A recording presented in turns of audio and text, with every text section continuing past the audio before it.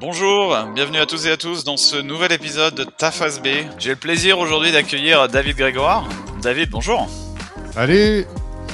David, tu vas nous parler aujourd'hui de Ta Face B. Tu connais le principe du podcast, donc tu vas nous parler de tes passions, de tout ce qui fait ta personnalité aujourd'hui. Et avant tout ça, avant de démarrer, tu vas nous parler très rapidement, en 30 secondes, de ta face A. Donc ça veut dire aujourd'hui ta job actuelle et ta job position. Alors 30 secondes de plug. Je vais faire ça vite. Alors moi, j'ai une entreprise de sous-titrage qui s'appelle sous-titreur.com où on emploie plus de 4000 personnes pour faire du sous-titrage, surtout en français, un peu en anglais, on fait de l'espagnol et du portugais brésilien aussi. Et là, on lance Plus Crew, qui est une interface de délégation de tâches à l'international. Alors un peu comme sous-titreur, des tâches super standardisées qu'on fait à l'international pour pas trop cher pour d'autres entreprises comme ça. Bref, voilà, c'était la plug. Parfait, 30 secondes, t'as tenu dans le timing, parfait. Donc maintenant tu connais le principe du podcast, on va parler bien évidemment de ta face B, donc ce qui nous intéresse, d'écouter, savoir un peu aujourd'hui quelles sont tes passions, tes hobbies, parler un peu des moments de ta vie qui ont forgé ta personnalité. Bon, aujourd'hui toi, David, aujourd'hui tu es père, je crois, de 4 enfants, c'est ça? Oui, j'en voulais 5, mais finalement, la vie étant ce qu'elle est, il a fallu arrêter un jour. Déjà 4, c'est pas mal, 4 filles si ma mémoire est bonne. Oui, exactement. Okay. J'étais quand même assez chanceux de ce côté-là. 4 bons enfants, assez simples. On les a fait. Il y en a qui se concentrent et les font en 3-4 ans. Nous, ça va de 4 ans à 12 ans. Donc, on a fait ça sur 8 ans. Puis, ils nous suivent en voyage, ils nous suivent dans toutes nos activités. Mais on va avoir le temps d'en parler, j'imagine. Ouais, je pense que ça vient après dans l'épisode, effectivement. Et on va démarrer par les sports également. David, qu'est-ce que tu peux nous dire au niveau des sports que tu pratiques, en sachant que, bon, au Québec, on a forcément 2 saisons, là, donc entre été et hiver, c'est quoi un peu tes sports aujourd'hui? En fait, il y a même une 3e saison qui est l'automne, hein? Exact. Ces temps-ci, je fais beaucoup de rando. Moi, j'habite sur une montagne de ski, le Mont Sutton, pour ne pas le nommer. Puis l'hiver, je fais du ski presque à chaque jour. Alors, je fais du ski alpin. Je fais aussi de la peau de phoque. J'en faisais avant que ce soit à la mode. La peau de phoque, tu sais c'est quoi, Geoffroy? Vas-y, explique pour tout le monde. Alors c'est des skis où on met une espèce de pellicule sous les skis qui est autocollante. Et puis, d'un côté, les poils, ils sont doux. Et de l'autre côté, c'est à rebrousse-poil. Ce qui fait qu'on arrive à monter les montagnes assez facilement. Bon, c'est sûr, c'est un sport relativement cardio. Là, on arrive en haut, on a chaud.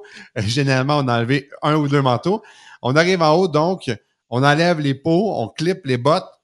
Et ensuite, le plaisir commence. On a mérité notre belle descente de ski alpin. Donc, c'est une bonne façon, je pense, de profiter de l'hiver en faisant des sports un peu plus cardio, si on veut. L'été, je fais du vélo également, Okay. mais je te dirais que je suis plus un fan de ski, justement parce que ici, j'en fais chaque jour. Alors, je pars, des fois, c'est ma blonde qui part, des fois, c'est moi, des fois, on le fait ensemble. On profite de chaque tempête. Et puis pour y être passé l'hiver dernier, Sutton, c'est vraiment un super spot. Pour ceux qui nous écoutent, qui ne sont pas allés encore à Sutton, allez-y. En plus, David peut vous accueillir. C'est ça, David? Tu peux les accueillir. David à commercial-grégoire.ca, c'est mon email. Envoyez-moi un email, je verrai si vous êtes sympathique. Super, écoute, ça doit être très très sportif, comme tu le dis, 3 saisons finalement, été, automne et hiver, donc il y a de quoi faire ici, c'est sûr. Ton film culte? J'ai toujours été, j'ai été un fan des James Bond jadis, mais finalement, j'ai accroché sur l'affaire Thomas Crown, dis-je. Il y a un film dans les années 70, mais ils ont repris le film dans les années 90. Avec Pierce Brosnan. Exactement. Ouais, et exact. puis, c'est l'histoire d'un presque milliardaire, là, on ne sait pas combien d'argent il a, qui, dans un musée, vole en plein jour un tableau qui vaut 100 millions de dollars. Alors, c'est quand même intéressant quand on voit le jeu avec l'actrice, mais c'est aussi quelqu'un qui a beaucoup de moyens. Mais par de moyens, je parle pas juste de moyens financiers, mais beaucoup de moyens dans la vie, puis c'est quand même assez intéressant à voir. C'est une histoire qui est complètement différente de celle des années 70, cependant. Un film que je recommande. OK. Écoute, c'est noté pour tout le monde, pour nos auditeurs. Ta série du moment? En fait, là, qu'est-ce que j'ai écrit? J'ai écrit We Crashed, mais j'en ai 2 actuellement. OK. Que je pourrais te parler si on a le temps. Alors, We Crashed, qui est une série de 5 épisodes de mémoire d'1 heure, qui est sur Apple TV et qui explique The Rise and Fall of WeWork. Je trouve que Adam Newman est un entrepreneur plein d'énergie qui a réussi, c'est sûr, il a fait des choses croches, là, puis j'excuse pas ça, mais il a quand même réussi à monter une entreprise de très grande envergure dans le real estate international. Et c'est très intéressant de voir les couleurs de ce personnage-là, les choses qui se sont passées, des événements marquants là, pendant la construction de WeWork. Actuellement, je suis en train d'écouter, et je suis vraiment pas un fan de télé, hein. Je fuis les écrans vidéo comme la peste. Mais quand il y a des choses qui sont vraiment bonnes, je fais un effort puis je vais m'asseoir devant ma télé pour regarder. Et ces jours-ci, je regarde The Up Series, qui est très difficile à trouver si vous avez envie de le regarder. C'est l'histoire... En fait, c'est une série qui a été tournée sur roughly 6 décennies. Okay. Ils ont pris des enfants qui sont nés au Royaume-Uni dans les années 50. Alors, ils les ont interviewés en noir et blanc quand ils avaient 7 ans, puis en couleur quand ils avaient 14 ans, puis à l'âge de 21, puis à l'âge de 28, puis à l'âge de 35, et ainsi de suite jusqu'à l'âge de 63 ans. Donc, en 5 ou 6 épisodes, on peut véritablement voir la vie d'un être humain occidental de l'âge de 7 ans jusqu'à l'âge de 63 ans. C'est quand même, en tout cas, à l'épisode où je suis rendu, assez intéressant de voir les changements de mentalité, le rôle des filles, les personnes de couleur, le travail, la relation à l'argent, comment ça évolue à travers le temps. Bref, The Up Series. The Up Series, et on peut la trouver où, tu dis? Sur quelle plateforme? Ah, c'est compliqué. Okay. Alors, moi, j'ai réussi à la regarder sur Prime, sur Amazon Prime, okay. Mais il faut s'abonner à un truc sur Amazon Prime en plus. Il donne une semaine gratuite, donc on peut quand même, en une semaine, prendre le temps de la regarder. Sinon, c'est 9,99 pour un mois. En un mois, vous allez avoir le temps de regarder toute la série. On va passer sur la musique maintenant, David. Tu as mentionné un artiste que tu aimes beaucoup, un artiste culte, qui est d'ailleurs passé avant l'été à Montréal. Je sais pas si tu as l'occasion d'aller le voir, en l'occurrence. Non, parce que j'étais en Europe. Par contre, j'ai déjà allé le voir à Montréal avec l'Orchestre symphonique il y a plusieurs années. Oui. Alors, c'est Mika. Écoute, je suis un grand fan de musique. Bon, pas autant que mon bras droit, Félix, là, qui lui, il doit avoir environ 10 000 disques vinyles chez lui, ordonnés par couleur. Mais je suis un fan de musique avec des horizons quand même assez variés.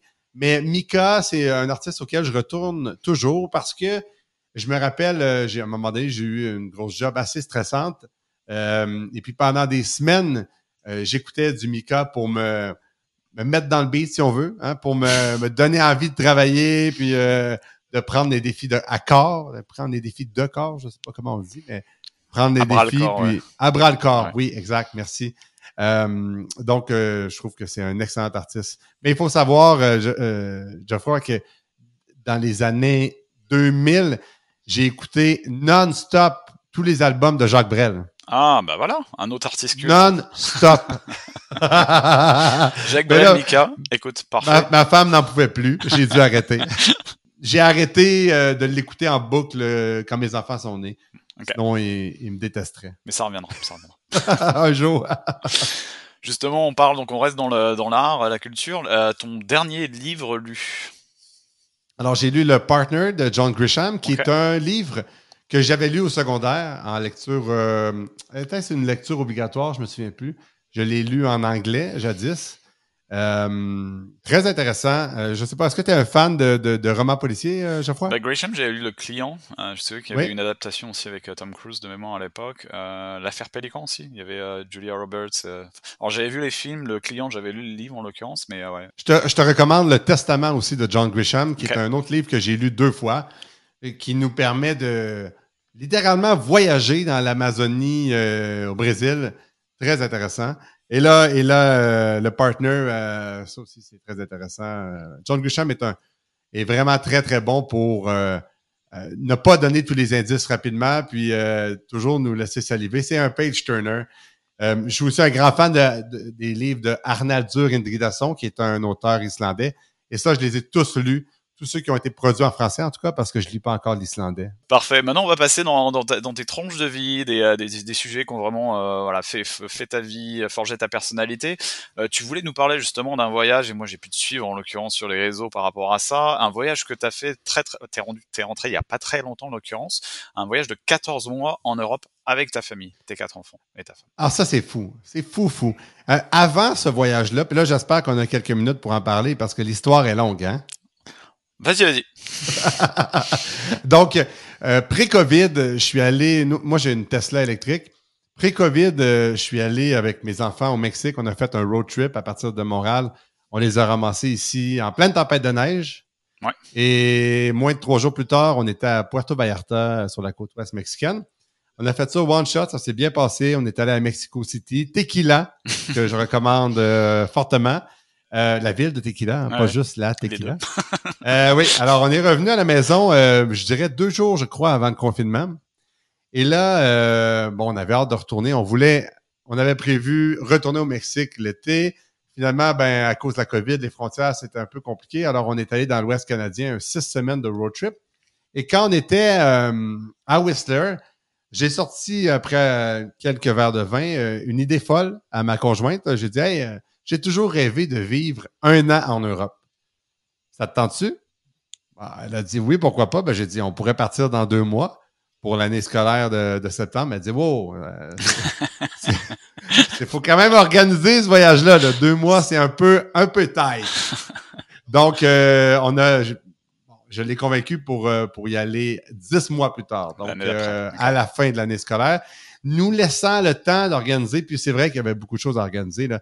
Tu sais, acheter un véhicule sur place. On a quand même 4 enfants, alors c'est plus compliqué. Louer notre maison, notre voiture, acheter une voiture là-bas, louer une maison là-bas, les visas, l'inscription à l'école pour les enfants en Italie. Alors bref, on est parti début juillet 2021. On est arrivé sur place, il y avait ma voiture, la tente de toit, la douche de toit et tous les trucs en pièces détachées. J'ai pris le temps de tout monter. Quelle chance, tout fonctionnait ensemble, même si j'avais pas pris de mesure.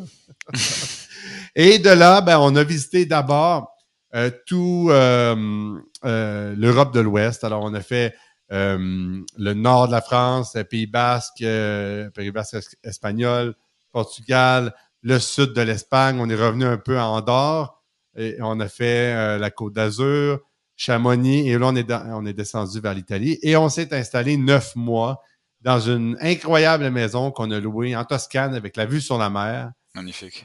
Donc, pour l'année scolaire des enfants, de septembre à juin. C'est un projet qui semble assez incroyable. Je vais te parler après ça de la deuxième été, puis de l'année en Italie, mais je vais faire une parenthèse sur l'organisation. Aujourd'hui,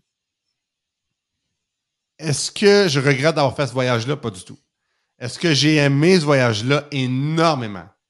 Est-ce que savoir ce que je sais aujourd'hui, il y a 2 ans, je le ferais quand même? Oui. Est-ce que je le referai? Never again. Alors, vas-y, pourquoi? C'est un voyage d'une vie. C'est un voyage d'une vie. Ouais. C'est beaucoup d'organisation pré-voyage, c'est beaucoup d'organisation post-voyage, mais c'est beaucoup d'organisation pendant le voyage, à savoir à tous les jours où on va, où on dort, où on mange, comment on se douche, comment ceci. Même si on est organisé, il faut quand même organiser ça. Puis, on a quand même parcouru 30 pays au total. Ouais. Alors, c'est sûr que pendant qu'on était en Italie, en Toscane, on a choisi un village relativement central qui nous permettait tous les week-ends de rayonner et d'aller visiter. Alors, on a fait bien sûr Sicile, Sardaigne, on a fait Cinque Terre, on a fait Venise, on a skié dans les Dolomites, les Alpes italiennes, on est allé à Venise, Rome, Vienne, etc. On les a toutes faites. Alors, ça, c'est bien. L'été, mais on avait toujours on avait toujours un point où retourner. On avait une maison avec une douche, avec... Oui, un pied à terre.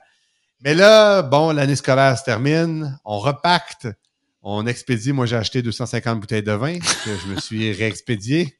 Grand bonheur, elles sont arrivées intactes. C'est quand même intéressant de savoir qu'on a droit, quand on part du Canada plus de 12 mois, on a le droit de ramener une cave à vin de 180 litres par année passée à l'étranger. Je sais pas, oui. Ouais, ça vaut la peine si vous prévoyez faire un voyage comme celui-là. Donc, l'autre été, cet été 2022, on est parti et on a fait de la Grèce jusqu'à la Norvège. De là, on est redescendu, on a remonté jusqu'en Écosse. Et puis là, je te dirais, Geoffroy, quand on était en Écosse avec les gens qui avaient des tucs, des grosses doudounes en plein mois d'août, disons que là, on avait hâte de retourner à la maison. C'était le point où on s'est dit, OK, c'est la fin de l'histoire. That's enough. Ouais. On a eu. Fait qu'on a fait 30 pays en 14 mois avec les enfants, les 4 enfants. Tu vois, les 4 parlent italien. Moi, je me débrouille très, très bien en italien. C'est sûr, moins qu'eux, là, mais je me débrouille assez pour tenir une conversation. Un voyage absolument inoubliable qui, j'espère, aura aussi marqué la vie des enfants de manière positive. L'ouverture, pas évident, hein? d'autres cultures. Non, mais en plus, t'as plus jeune à quel âge, tu disais? De 4 à... Là, on va avoir 5 bientôt. De 4 à 12 ans. 4 à 12 donc, ans. 4, 7, 10, 12. Non, c'est magnifique. Enfin, vraiment, cette histoire-là, je trouve ça génial. Et puis, le fait, j'espère que tu auras inspiré des gens, justement, pour faire ce type de voyage-là, même si on comprend qu'effectivement, puis en plus, t'es parti bon, on était un peu en train de sortir de la pandémie, mais j'imagine que pour les visas, etc., ça n'a pas dû être très très simple en fonction de là où t'allais. En tout cas, félicitations pour ce voyage-là. En tout cas, moi, personnellement, ça me fait envie. Nous, on a fait un voyage de se dire, on déménage de pays, on part de la France et on part vivre au Canada, en l'occurrence, ce qui est une autre histoire, en l'occurrence. Mais là, ouais, 14 mois ça fait rêver, en tout cas. Même si tu dis qu'il y avait des problématiques, mais ouais. Oui, mais c'est pour ça que je te dis, je regrette pas du tout de l'avoir fait, puis je recommanderais à tout le monde de le faire, mais sachez-le, c'est beaucoup d'organisation, mais c'est un voyage d'une vie. C'est même mon enfant de 4 ans est capable de nommer de visu la Tour Eiffel, la Tour de Pise, Ouais. et la plupart des drapeaux, peut-être pas tous les drapeaux, mais tu sais, l'Albanie, par exemple, qui a un drapeau très particulier, est capable de le nommer, capable de décrire la Grèce, puis tout ça à l'âge de 4 ans.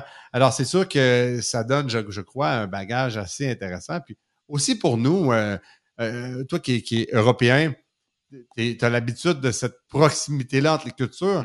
Pour nous qui sommes Canadiens, si on conduit, il faut conduire une semaine, puis on est encore dans le même pays. Ouais. Alors, on n'a pas tant que ça l'exposition aux autres cultures, tandis qu'en Europe, tu passes à travers des pays. Et à chaque pays, ça change de langue sur les panneaux d'autoroute. Alors même les enfants, on rit beaucoup, on est en Norvège ou peu importe, puis on essaie de lire les panneaux, on comprend rien. Mais on a même de la difficulté à les lire. Ouais. Alors, c'est quand même intéressant. Bref, je recommande à tout le monde un voyage comme celui-là. C'est phénoménal. Eh bien, écoute, en tout cas, c'est très, très inspirant. Il nous reste un petit peu de temps pour parler des sujets que tu fais à côté, passion et autres. C'est vrai que tu montes beaucoup de business. C'est ce que moi, depuis que je te connais, je t'ai connu en tant que monsieur e-commerce. Je t'ai vu passer sur création d'app, etc. Donc, beaucoup de business, ça, c'est vraiment ton hobby, à plein temps, on va dire. Ah, c'est ce que je préfère faire dans la vie.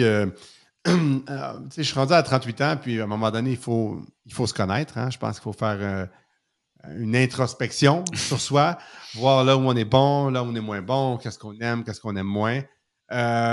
J'ai jamais été un gars d'opération. Moi, je suis le genre de gars qui, avec toute l'énergie de la Terre, va pousser pour faire tourner une roue. Et ça, j'adore ça, et ça, je suis très bon là-dedans. Il y a des gens qui vont abandonner, il y a des gens qui n'auront pas cette énergie-là. Moi, je l'ai. Par contre, une fois que la roue elle tourne, j'ai beaucoup moins d'intérêt. J'ai la chance aujourd'hui d'avoir mon associé qui, lui, est un peu plus du côté opération, si on veut, même si je m'en occupe encore des opérations, mais c'est plus un gars de chiffres, de comptabilité, ce genre de truc-là qui, pour moi, est un peu plus secondaire. Alors, je pense qu'actuellement, on forme une bonne paire de ce côté-là. Okay. Mais mon loisir, c'est vraiment de partir des projets. Tu sais, le projet du voyage en Europe, là, c'est tellement d'énergie. Ça prenait tout ça pour être capable de mettre en place chacun des morceaux. Ça prenait beaucoup de travail, beaucoup d'énergie. Puis c'est un bon parallèle, je pense, entre la création d'une entreprise puis ça. J'ai créé plusieurs entreprises. Certaines marchent encore, certaines ne marchent plus. Certaines, je suis seulement actionnaire minoritaire aujourd'hui. Bref, ce qui me passionne, c'est de créer des projets d'affaires puis d'avoir le premier kitching de carte de crédit qui passe. OK. Pour finir, David, une petite anecdote que tu peux partager à tout le monde très rapidement, une anecdote publique, parce que j'ai vu que il y a des choses que tu ne voulais pas forcément dévoiler à tout le monde. Si tu as changé d'avis depuis le questionnaire rempli, écoute, vas-y, mais une petite anecdote à partager.